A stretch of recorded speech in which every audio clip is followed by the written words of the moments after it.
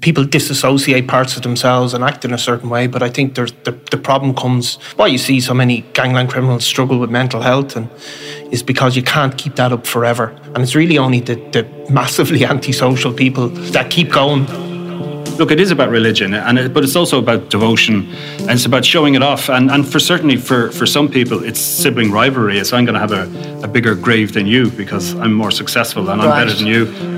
I'm Nicola Tallant, and you're listening to Crime World, a podcast about criminals, drugs, and the sins of the underworld in Ireland and across the globe.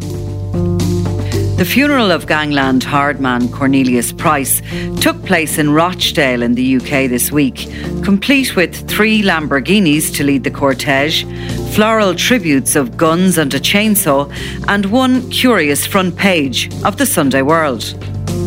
Beloved by his family, Naily Boy, who is suspected of involvement in at least 4 murders, kidnaps and the brutal torture of members of his own mob, was given the send-off of a legend as he was laid to rest like a true mafia boss. So what is the point of his extravagant funeral and others like it, where limousines, outriders and pipers lead mourners, and where dead gangsters are laid to rest in gold caskets surrounded by memories of their lives of crime?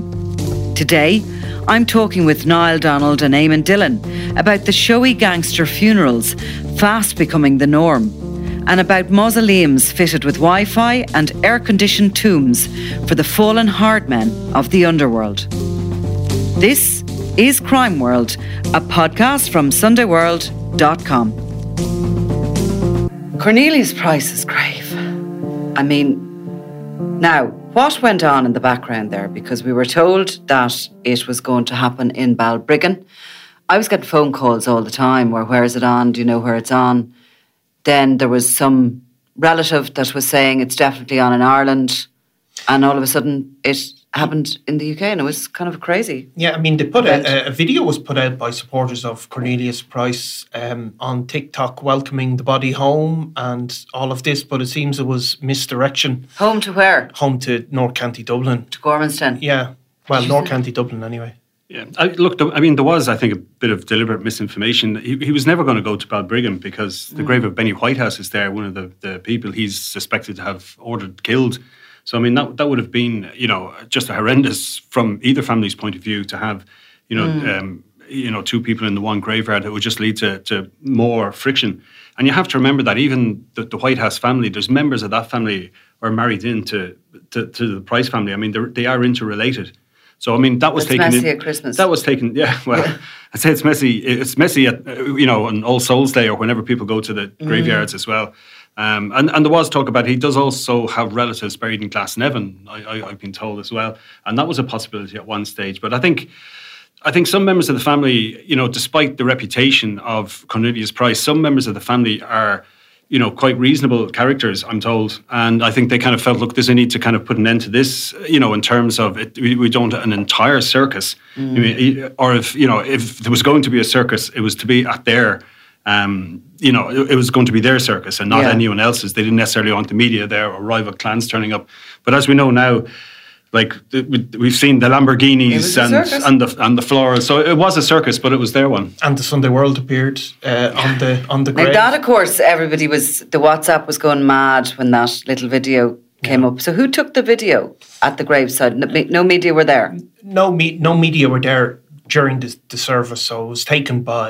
It was put up on social media by people who were there. Who were there? Yeah. Yeah. So obviously there was a number of floral tributes on the grave, including a bottle of Captain Morgan's. There was a handgun in Dun and Flowers, but there was also a mocked-up version of the Sunday World, copyright not given in advance. Yeah.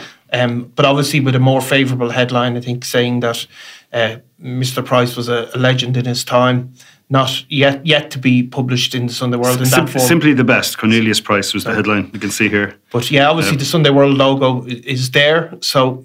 Look, that's an extraordinary. We've never seen one of those before, have we? I don't think so. Front page. I mean, front pages of the Sunday World are usually, not embraced, mocked up, shall we say, for when people are leaving, or when there's a big birthday or something like that on, and then of course the the desk jockeys go to town on. Yeah, doing up a mock for 40th birthdays or whatever. Things like that, but yeah. So look, but that's the first gangster who's actually embraced that it's it's a time.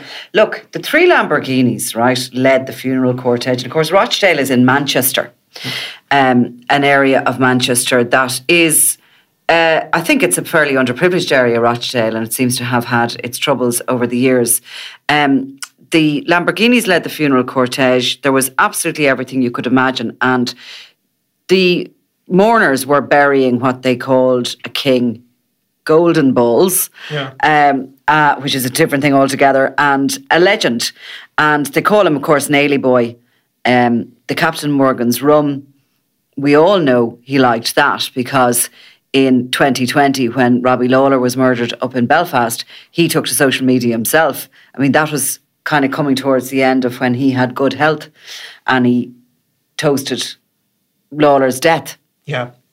I mean, I think the funerals have become increasingly important in gangland circles. I mean, I don't think there's any doubt about that. We over the years, Eamon, we would have gone and got pictures secretly, but almost without exception now, they're being broadcast really in social media and recorded very professionally, put up as kind of, I suppose, a testament to the people that have died. It's a change in culture, I think. Yeah, well, I mean, even like David Byrne's funeral after the Regency shooting, I mean, that was a real marker. Like we know that members of the Byrne organised crime gang were ordered to turn up. They wore a uniform. I mean, it was all but a paramilitary style uniform. There was the string of limousines. It was all about projecting power and, within their community and showing that, we're still strong. And Daniel Kinahan turning up, despite having narrowly escaped death just, a short time previously, is still, confident enough to walk the streets of Dublin. So, I mean, that was a real key kind of aspect of it, is to kind of show power. And you see that even with Cornelius Price, there's an element of, the people still spinning on social media. They're talking about him being a great dad and a great uncle and a great father and all the rest of it. And it's all about, creating their own narrative and not leaving it up just to the Sunday World or to their rivals who are equally gloating on. They were putting stuff up on social media. I mean, we had the video that was taken by the Christian preacher of Cornelius Price, on the ventilator, literally in the last few hours of his life. And you had rivals, pretty much gloating, like, you're making fun of him that, he was dying. As he was dying. So, I mean, you can see why, people want to create their own narrative around, somebody's death. They're taking ownership, essentially, of the reportage of it. And they're also, though, showing the wealth, aren't they? I mean, these funerals, if you could call them bling, is what they are. I mean, it's the cars, it's the horses, it's the lone pipers, it's the lines of young guys dressed similar. It's that mafia style thing. Look how much money I earned. Yeah, look how much money I earned, and also, like, unusually you see sort of people are projecting cheerful scenes as well, where it becomes this sort of celebration of the life, and of course, that's how the family are entitled to remember people. That's their business.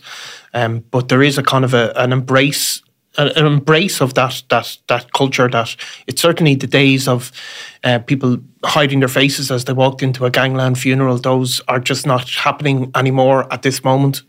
I mean, we've always loved a good funeral in Ireland. I mean, people talk about, that was a great funeral. It was great crack, and everyone had a few drinks and laughed about, the person who passed away. I mean, and they've always been politicised in Ireland. I mean, Terence McSweeney, who went on hunger strike in London in 1920 and died, that became a huge kind of shift in the political kind of climate in Ireland in 1920. So, I mean, from way back, and again, it was always politicised by, the provisional, Republican movement and, the official Republican movement and all the rest of it. They use that all the time. And we've even seen that recently, with members of the real IRA and people, creating firing parties, which again is all about projecting power and making it look like you've got something useful going on here. I was actually in the Jeep driving it, actually, for the first anniversary of Alan Ryan's death. Now, at his actual funeral, do you remember the shots were let off and there was murder over that? But the anniversary was as big. It was unbelievable. Don't know how we managed it, but we were driving along and ended up like surrounded by all these women and men in uniform marching obviously the paramilitary uniform or whatever, and they were all walking alongside us. We were completely engulfed actually in it. But there was thousands at it. Yeah. It was quite extraordinary, and they were remembering what they said was a martyr. Yeah. It's a way, I think, to get that message across. I mean, even the funeral of Bobby Storey, who was a renowned IRA man turned peacemaker, according to some, at the very least, that's a display of strength and a display of community strength. It's. I've been at the funerals and they're kind of contradictory. I remember being at a funeral in Ballyfermot of two brothers who were shot dead, and the priest was speaking in sort of general terms about the effects of gangland crime. And I remember their sister getting up, walking up to the altar and basically saying, time to let that drop, get back on message. Say that reasonably, or was... Well, she said it reasonably, and the priest spoke afterwards saying he wasn't told to shut up. Okay. But, it was mid-service. You see, and of course the church are somewhat compromised in these situations, isn't it? I mean, you're talking about that preacher that was with Cornelius Price when he was dying, this evangelical preacher. He spoke at the graveside, and he spoke about, I see there a note that his name was Reverend Alex Johnson. He said that Cornelius Price's heart was changed through the compassion of God. Now, I do think his victims, suspected victims' families wouldn't believe that. He went to his grave without, I suppose, revealing the whereabouts in particular of the couple, Willie Mum and his girlfriend Anna Verslave. Well, he's been in a coma since late 2021. So, if he's doing any religious conversions, it happened in his head. Look, it's a bit ridiculous to have come out with that. And I think, I spoke to Willie Munn, and he took a fairly Christian point of view. He said, well, let's hope he has converted, but he said, I don't think that's true. He doubts it very much. And and they're very much still left hanging. They're a family left grieving. And they would like to know what happened to Willie Munn and his girlfriend Anna. You kind of hope now, don't you, because that he's passed away, that the fear maybe that Cornelius Price held over people, that maybe with the passage of time, a little bit of time, somebody might come forward and maybe lead police to where they've been buried. And I actually think that might have fed into the reason why Cornelius Price was buried in the UK, in that there was a strong possibility some people at that funeral were fearing that they were going to get arrested if they came back to Ireland, because they don't know if anyone has broken ranks. Is it 12 or is it 13 people who were supposed to be in the Gormanstown yard that day when that couple disappeared? They're not all close relatives. Some of them are they're less closer than others, and they're not really part of the gang anymore. So there has to be a real fear that some of these people are going to break and start talking. So, it's quite possible that was, a factor and another reason not for coming back to Ireland. And Anna was pregnant as well. The murder of a couple is highly unusual, at any time. What was the kind of circumstances behind all that, or suspected to be? As Willie Munn's, as his father Joe explains it, he basically wanted out, and they'd been living in a trailer in that yard in Gormanston, and more or less had kind of said, like, we're getting out of here, we're going back to Tallaght to live there, going to start a new life, going to settle down with Anna. Like Joe says himself that, Willie was no angel, as he puts it. He was part of the Price Maguire gang, and he was involved in, it is believed that he was involved in, acts of intimidation and some acts of violence. But that, Joe is adamant that they had wanted him to take part in murders and he refused. And it was for that reason then, as he, on the day that they were due to leave and due to be picked up, they disappeared, were never seen again. The theory is that they were beaten to death with hammers, both couple, that she couldn't be left alive either, and that their bodies were disposed of. And there's various theories as to how they were disposed of. Initially, they were talking about they were dumped in water. Now there's theories that they were buried in various locations. Or whether or not they were dismembered, or there's a huge amount of speculation as to what happened. But there are people out there who know. Like Cornelius Price isn't the only person who had that secret. That story alone is, a measure of how terrifying that gang and under Cornelius Price's rule were. and you know, obviously there's remnants left. Just because he's dead doesn't mean that the others won't continue to associate with one another. But I mean, it's such a disconnect, that story, from the guy who is so loved by his family, and he's buried in this way, and he's called a king and a legend and all these things. And you find that, I think, a lot in gangland when you delve into these individuals who are, you know, so feared, and then they have this other total side to them, which is a loving family and like a father or a, you know, a husband or a really loyal parent. I mean, I always remember people that I knew and people that I spoke to talking about Paddy Doyle, who was probably the most feared criminal in Dublin's underworld, associate of Fat Freddie Thompson and Gary Hutch, and, you know, very high-level criminals suspected of a number of murders. And I spoke to people who always said he was so quiet and sort of shy and nice and always had a kind word. And even April Collins, when she was giving evidence, and she spoke about Ger Dundon and her being over there in Spain with him and saying, oh no, he always tried to intervene if Ger was bullying me or anything like that. Paddy Doyle did? Yeah. He tried to stick up for her. He tried to stick up for her. However, people will tell you the other side, that he was absolutely ruthless, cold and violent. So people can, of course, it's no surprise, people have two sides. So they can kind of, I suppose, compartmentalize what they do in their lives as a gangster to how they behave as a family. I think, though, over time, people disassociate parts of themselves and act in a certain way. But I think there's the problem comes, and why you see so many gangland criminals struggle with mental health, and is because you can't keep that up forever. One side tends to interfere with the other, and it's really only the massively antisocial people that keep going. Well, I think you figure out your own kind of structure for justifying what you do. And a good example of that was the N7 funerals. You remember the 3 men that were killed in a stolen car, drove into a head-on crash with a truck at City West. That was, I think, Dean Maguire was kind of the main funeral. There was quite a lot of controversy at the time. I know there was a lot of talk radio going on about it. And it was like the family or the people who were, you know, at the funeral, the mourners, not necessarily the family, but their supporters were very much normalising, you know, what he did for a living, which was a prolific burglary gang, is what they were, and they had, you know, symbols of his life, which we all know. We often see at a funeral in Ireland, and somebody brings up, you know, symbols of your loved one's life, and it's a football shirt, and it's and a hurley, and maybe, I don't know, something to do with, you know, horse racing or something like that if you're in Kildare. But in this case, it was a torch, a screwdriver, cigarettes, a hat, newspapers, keys, his Canada Goose jacket, and a reg plate. Yeah. So I mean, the idea, and these were like giant, outsized kind of screwdrivers using for basically breaking open window locks and getting into properties. So they were celebrating these, like, so they were proud enough to you know, to bring these, and these were brought to these were the floral tributes, or were brought to the altar.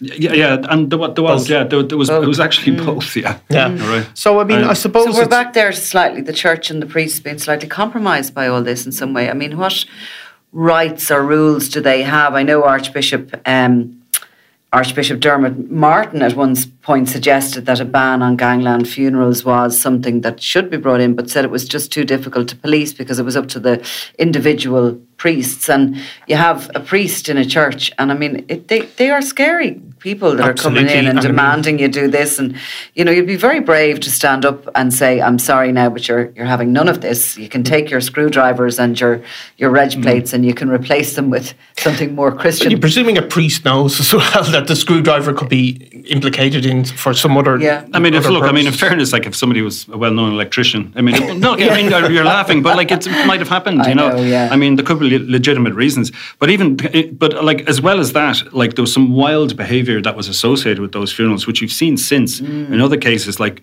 you know, young kids on scramblers, you know, doing wheelies, like on the public roads, you know, and it's crazy stuff. Like, you know, it really is. But that's a constant feature now. The kids doing on the scrambler bikes, doing skids and stuff like that, and some cars as well. I mean, we've seen that most recently at a funeral in Ballyfermot, that there was a flashpoint and there was a confrontation with the Gardaí. We saw during James Whelan's, in the advance of James Whelan's funeral. He's one I want to talk about, James Whelan's funeral, because I mean, that really was a different level. Yeah. You know, and in a way, So I was going to ask you both, do you think, okay, James Whelan is one of the younger members of this sort of Finglas, flashy grouping, that sort of Gucci gang we talk about. He's fallen out with Mr. Flashy. He's out there, really puffed up and making his mark. He's only young, he's shot dead. He's buried in a gold coffin. There's professionally shot footage of the entire funeral. Professional shoots as in camera stuff is expensive. It's expensive to put that together. Starts off with drone footage, and the family are very close up pictured as they're carrying the coffin. They've almost a starring role in this, which 100%. Has become almost a movie of the funeral. Yes, and there would be huge expense involved. And again, I think it's trying to reclaim the reputation of the person that's shot dead, and it's also that element of celebration becomes a big part of it, because you could see in the aftermath of James Whelan's burial, they had a cardboard cutout of him. They were having drinks afterwards, as most people do at funerals, but they had a cardboard cutout with him, and people were dancing with the cardboard cutout. That's not like what most people do, though. No, I don't know if I've ever been at a funeral with a cardboard cutout of the person who's not yet. Not yet. But yeah, so I mean, it's a kind of an embrace of that. We've seen it with like other Irish families who aren't involved in crime, where it's been stepped up. Like there was a relation of celebrity Paddy O'Doherty's, and they had a funeral in the UK, and there was 10 Rolls Royce hired to bring mourners along. I mean, there was another guy recently. They hired stunt planes to trail the Irish flag tricolour over the funeral home in smoke. And then before he left Liverpool, it was actually a banner in his name. You're a legend. So I mean, the game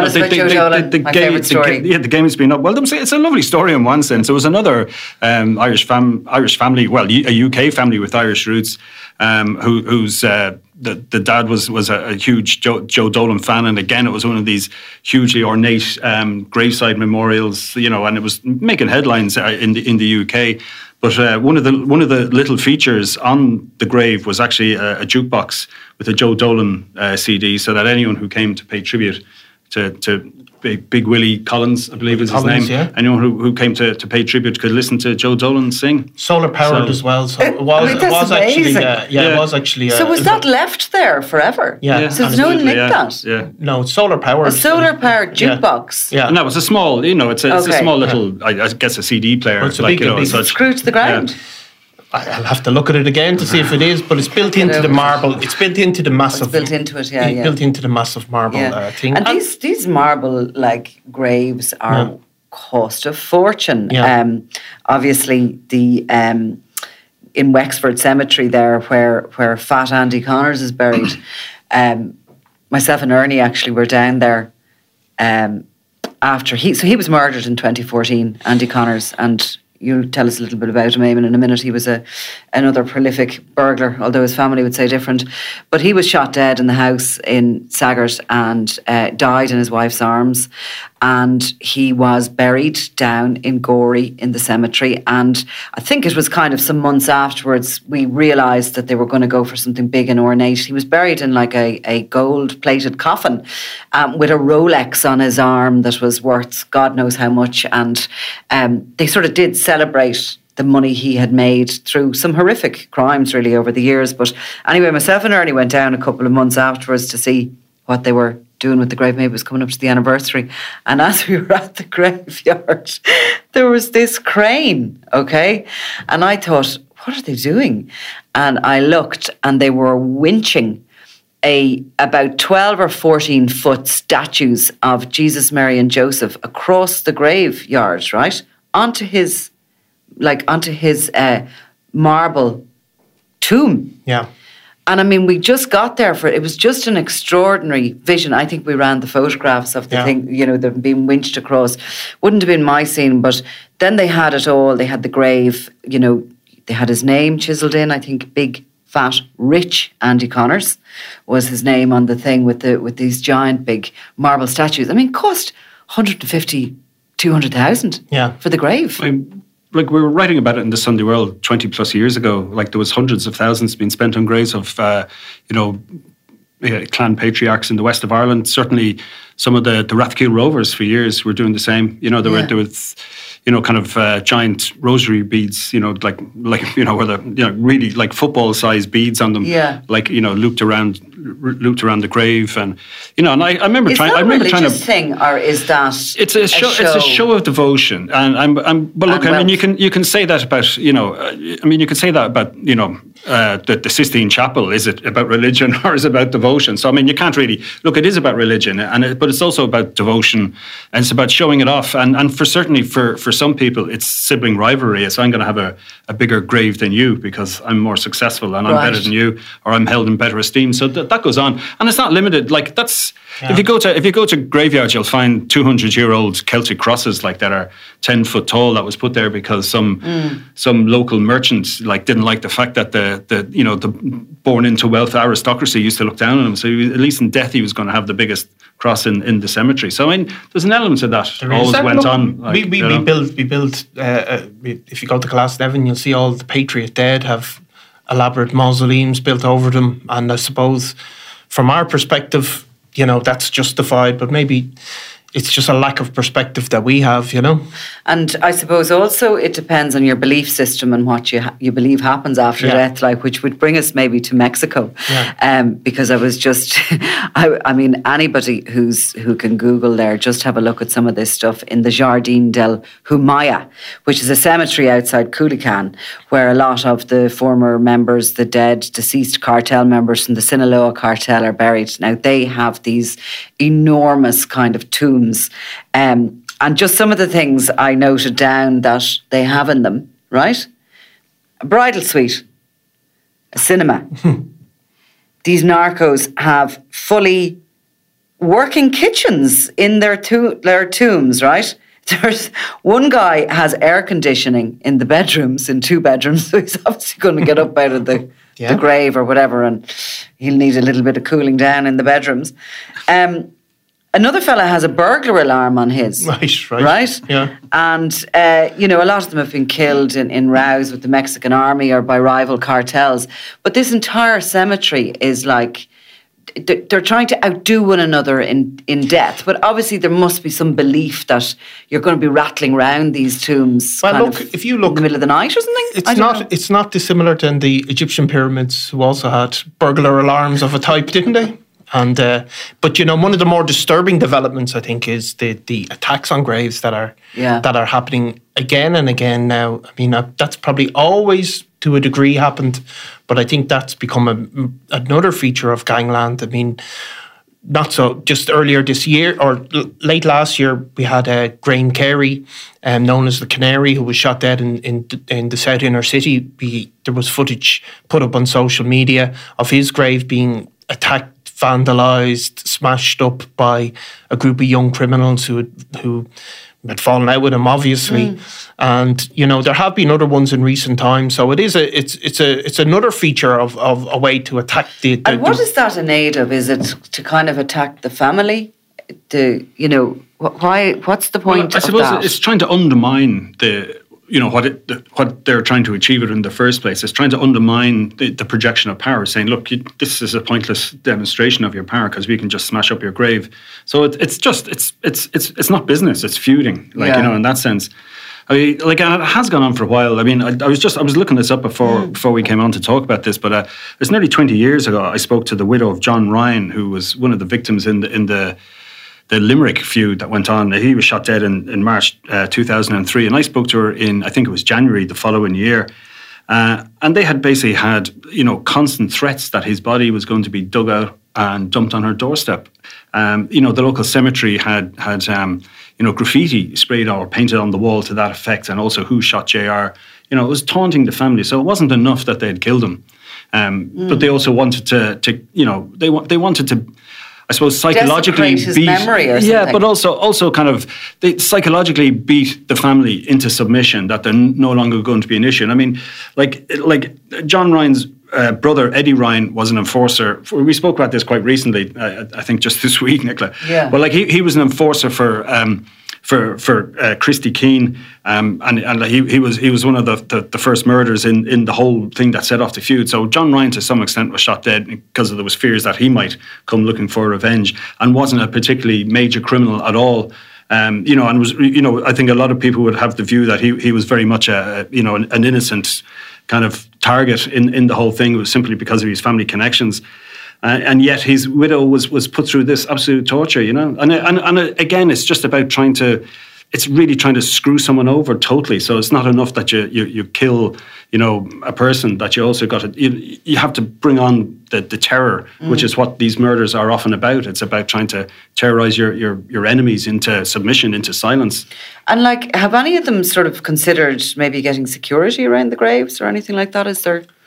I don't know, but there have been CCTV cameras actually put up on a lot of these things, really? as they've repeatedly happened. There have been other attacks, even back to Martin de General Cahill. His gravestone was smashed up a couple of times, but I mean, it's a feature in other countries as well. I mean, Frank Costello, who we spoke about, one of the founding members of the modern US mafia. Even after he died, he had a big mausoleum, and some guy actually blew it up, put an actual bomb under it because after post-death, He hated him in life. He died of natural causes. He couldn't get around to killing him, so he just blew up his graveside. So I think it's about trying to make sure that the families and the associates don't get this kind of, aren't allowed a kind of hero worship. They can't have a martyr. They can't have a martyr. They're still going to show that nothing is sacred. I think, though, at the other end, I think of some of the criminal feuding that goes on, the reason why in some cemeteries and some graves are attacked, it's simply to cause economic damage to somebody can't really afford to replace. 50 grand's worth of marble, so you smash it up. And I mean, we've seen that quite recently in the Midlands and in Ennis, where there was graves smashed up, and then there was another one. A lot of combustible material was put on the grave and set alight and filmed at night. You had a grave in Mullingar that was broken up on the orders of Owen Maguire, on the basis that a relative of that person had made some kind of insult about him being a cripple. As we know, he's paralysed and in a wheelchair since he was shot by Robbie Lawler. And a lot of that it's about punishment, as well. So it's not, it's not always, as we were talking about, or as I was talking about, the projection of power and the attempts to undermine it. Sometimes it's just smashing up someone's car or burning someone's house out just to try and put them out of business or to distract them or give them something else to worry about. And of course, it's upsetting. It's going to be upsetting. The person the person who's going to get blamed for being the reason behind why the grave is attacked has to face their relatives and say, look, it's got nothing to do with me, and saying, yes, it is, you're the guy involved in crime, and we're the ones who have to pick up the pieces. So you're going to have to deal with upset mothers and sisters or brothers or whatever, because of your involvement in something. So I mean, it's a way of trying to upset people at that level. So I mean, there's different motivations. And speaking of Brendan Maguire, I think he did show up at Cornelius Price's funeral. He was attending. And he obviously he was shot as well, along with his brother, but he wasn't left as badly injured from it. No, he's been out of the country for an extended period, living in the UK. He actually lives in the area where he was buried. I mean, that came out at the recent... Yeah, he's in, I think, Manchester, not too far away. Eamon would have... I mean, he was featured in a cab case you covered there in recent weeks, Eamon. Yeah, I mean, well, that was over himself and Owen Maguire and the land, and I think it was whatever it was, about 300,000 in cash. But his address came out of that. So I mean, this is the cash that they found in the attic of the home in Drogheda in Cement Road when they raided it at some point. That's right. Yeah. And then that was it was. I think it was just before he was shot, and then of course the van that he just got out of when Owen Maguire was shot, that was seized as well. But I mean that was the main was the main kind of, I suppose, asset, and there was a few. I think there was two kind of derelict rural houses that were seized as well. But I mean, they went through the whole. Was Cornelius Price ever targeted by the Criminal Justice Bureau? It certainly didn't come to court anyway. Yeah. It's quite. I mean, he was in prison, I guess. Up until 2019, that time, so he was a little bit out of the picture. I mean, it's quite possible that they'd go after it, and it just hasn't come to court. We haven't heard about it. I mean, I'd be surprised if they haven't. Good patch of land up there in Gormanston, and obviously if he owns it, if it's in his name. Given all that went on there, it would be nice to see it coming into the ownership of the state at some point. But what I wanted to ask you was, the likes of Cornelius Price and the life he led and, you know, the fear he instilled in people, and then he's buried as this sort of hero. What did he accomplish? What sort of wealth did he... This is a very deep question, but, you know, what did he accomplish? I mean, you think about... I've been to a few funerals recently, and there is that sense of, you know, you go, what did this person accomplish in life? And obviously some people have lived long lives and have had a lot of love and stuff around them. But in a way, you could say he held office for a while. He was the main drug dealer in the northeast of the country, in Drogheda, maybe into some parts of North County Dublin, you know, Louth and Meath and all that. So someone else is now. So that's what he contributed. You know, it was like being Taoiseach for 3 or 4 or 5 years. Maybe not a particularly good one, or maybe he was very successful. He was certainly very violent, made a lot of headlines. So, I mean, whoever the new incumbent is... Does he have a legacy to leave? Does he have anything... I mean, have we any idea what kind of money he would have made over the time? There was a famous economics paper where they, you know, these economists from Harvard followed these drug dealers for a year, and I think the paper was called "Why Do All Drug Dealers Live with Their Mothers?" This was in Freakonomics. Yes, I know it exactly. Yes, because they worked out exactly how much they earned per hour, which is roughly what you'd earn at McDonald's. Yeah, that's I mean, the criminals like Cornelius Price may well have earned more. But he was the franchisee holder, but everyone around him would have been better off working in a fast food restaurant because they get bursts of money. Yeah, but they're not in it for the money. They're in it for the ego and for being the big shot. And that's the reality of criminality for the vast majority of people. You can pick out Daniel and Christy Kinahan, who are different, but most of them are earning far, far less than the hassle they create. And taking enormous risks, really, with it. And then obviously, you know... Mostly being killed or ending up in prison. So it's not driven by finance, I think, for the, you know, 99.9% of them are doing it to be big shots. But he leaves a legacy of his own family, like all of us, and maybe they'll have different memories. And he also leaves a legacy of anguish and pain for the members of Benny Whitehouse's family and the Mawns, like, who are still dealing with their loss. So I mean, it does go beyond him. I don't think it's a particularly attractive legacy or a nice legacy at all. It's not a nice legacy, and even for his family, like they're battling now to put out. This guy's a legend and a hero and a king. But even in that, you know, they're having to read posts on social media, posts in newspapers, you know, not allowing that reputation to be uncontested. So they leave a legacy that is dust. Is that what the phrase is? Well, don't forget, I mean, Daniel Kinahan was attempting to do that, you know, before his death, and, you know, when he was, you know, on the cusp of having successfully whitewashed sports washed his reputation as a drug dealer, and that came close to it, and it was the likes of the Sunday World and some of the other Irish newspapers and one or two of the boxing writers who stuck to their guns, and, you know, made sure that the, you know, Kinahan wasn't getting a free ride publicity wise, and it did knock him back a bit. But I mean, the real thing that knocked him back, of course, was the US sanctions. Yeah. I mean, which was the guards working behind the scenes, like, you know, lobbying for this. Absolutely, yeah, and calling out to them. I suppose, in a way, a funeral is the one time that gangsters are guaranteed to be, you know, uncontested. No, they're going to be photographed. They're going to be in the media. Yeah, that and when they're in court. There are two times that they know for sure that, you know, there's going to be some media attention around them. And, you know, in a way, I wonder, is that a little bit of it as well? Is it not just for fellow gangsters? I think they show a message. If you look at, we've spoken about David Byrne's funeral, like the display that was put on there, Daniel and Christy Jr. flying back. That was a media event, essentially, as well. That was a media event. It contrasted very directly with the Hutch funerals that occurred at the same time, which were deliberately wound down, low-key, none of that display of wealth. They really didn't want to put on that display of show of power and strength, obviously because of they were under such threat and fear. Where the David Byrne funeral was the opposite sign. And I think that's the last time Daniel and Christy Jr. were in the country, or in or around that time anyway. The last time. And you know what it was as well, I suppose, really a final point about funerals and gangland funerals and all the rest of it. They are often fertile grounds for intelligence gathering. Of course, at the David Byrne funeral, who was standing at the back, but a guy we'd later find out was nicknamed Mr. Nobody. Yeah. Declan Brady, and he wasn't necessarily on the radar. There are places where you can see who's friends, who isn't, who shows up, who doesn't, who's a bit afraid. There's a long tradition in Irish gangland as well of people who've ordered murders showing up for the funerals of the people that they've had killed to deny they had anything to do with it.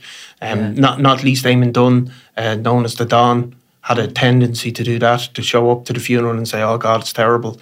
He was killed, a couple of days after ordering a murder. There's one other, slightly off topic in terms of gangland funerals, but one that the kind of lower level criminals again have been involved in recently, and it's happened twice, where at the funeral cortege, say wherever they're going from, they'll stop at the prison where there might be relatives, and they will make lots of noise, sing and dance, stand on the walls or get as close as they can, and hang around, have a drink even, and kind of make sure that somebody in the nearest wing to the wall is able to hear what's going on. So there, there's a kind of final farewell to the guys inside. Get the hearse up to Limerick prison wall. There was that, and the one outside Portlaoise prison as well. And for John O'Donoghue's benefit, that was one of the Rathkeelers done for. What was he done for again? I'm trying to remember now. But he got a 10-year sentence for attacking a 70-something-year-old man with a machete, and pretty much, he's a convicted drug dealer as well. But so there was one of his close pals had passed away, and they kind of made a tribute by turning up outside the high security to shout and make a bit of noise and allow him to process the farewell. It's kind of like the whole gangland and the criminality and in life and in death.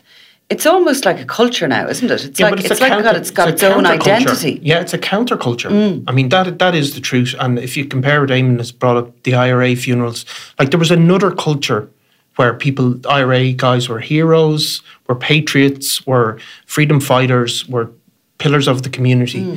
That was a counterculture that exists really, really strongly, within a community.